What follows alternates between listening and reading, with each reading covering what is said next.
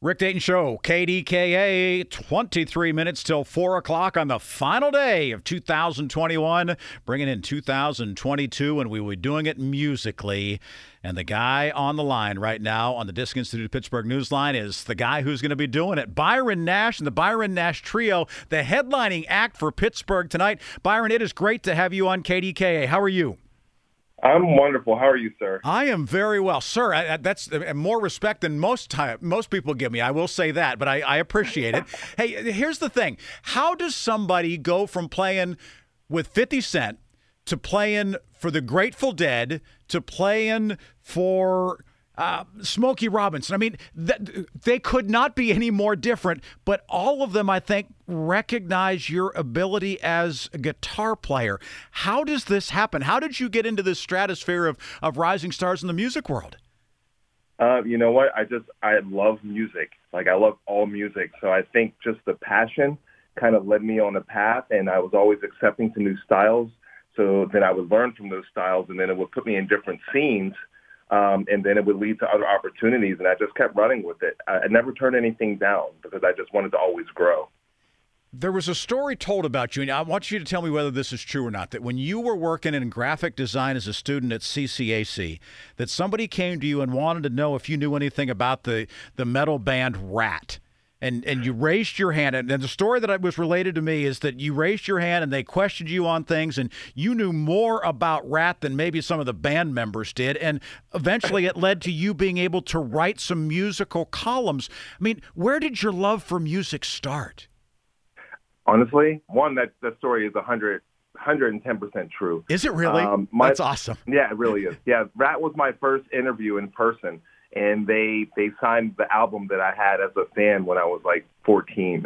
So yeah, it was a big deal. Honestly, I remember the moment. It was George Clinton, P-Funk, that weird album where he's coming out of the spaceship. I was a little kid, and something about it just had me mesmerized, and I was hooked ever since. My first guitar was a toy Kiss guitar, so this has been going on for a long time. But at the same time, once you got here to Pittsburgh is when you picked up some real musical instruments and really started to take off with it. What about Pittsburgh? I mean, Pittsburgh is known for its legendary jazz scene and things that have gone on here for a long time. But at the same time, maybe it's not known for country music. It's not known for other things. But you have somehow grabbed a hold of Pittsburgh and sort of made it your own as it has sort of helped you to grow. What is it about this place? You know what it is?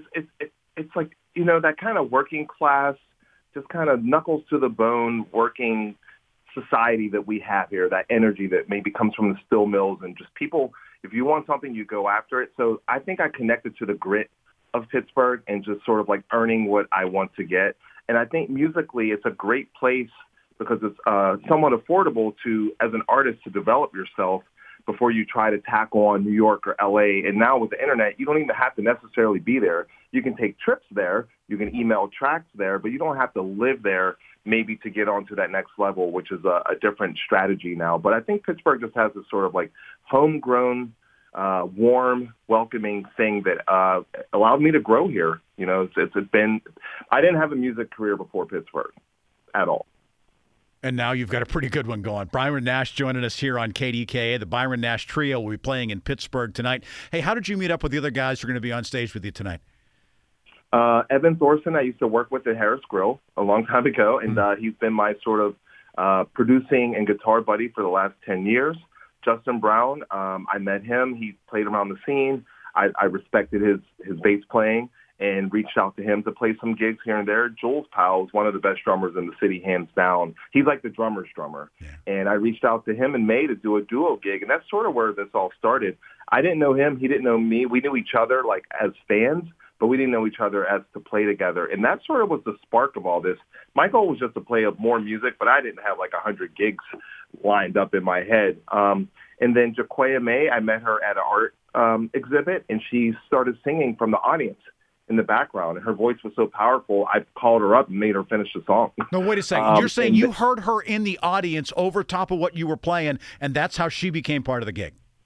Absolutely. And everything else kind of just was very organic. I would say, hey, you want to come play on this song at this show? And it really all picked up from October. And then live from the city. He's a rapper here, up-and-coming rapper doing fantastic things. Found out he's my cousin. Didn't know it. Just met him this summer. And then kind of to fill it all out is my son, Tommy Nash, who's going to be playing keys. It's our first show together as a father and son duo. So this is a pretty big deal for me, you know. I counted just seven. on an emotional level. I counted 7 altogether that you just ran through right there. That's not a trio. You know that, right? Well, it's a trio with special guests. Okay, got it. All right. So we're going to go ahead and put an asterisk on that and say Byron Nash Trio plus 4 and special guest. How cool is it, though, to be able to play with Tommy? I mean, that's the biggest thing. I mean, originally the trio was booked already. Last minute, something just came to me and said, what if I bring some of these great people up with me? And that's a big risk because you don't know if everyone's ready for that big stage or what their experience is. But I had to trust in them and trust in myself. And I felt like there was more power to bring people up and share the stage. The trio we would have ripped it up anyway. We would go after it. But I felt like it was something bigger than us, with us being the first local act to headline first night. So I felt like if I could help other people get exposed and share that energy and that stage and that platform, that there's more strength in numbers. So we call ourselves like a musical Voltron.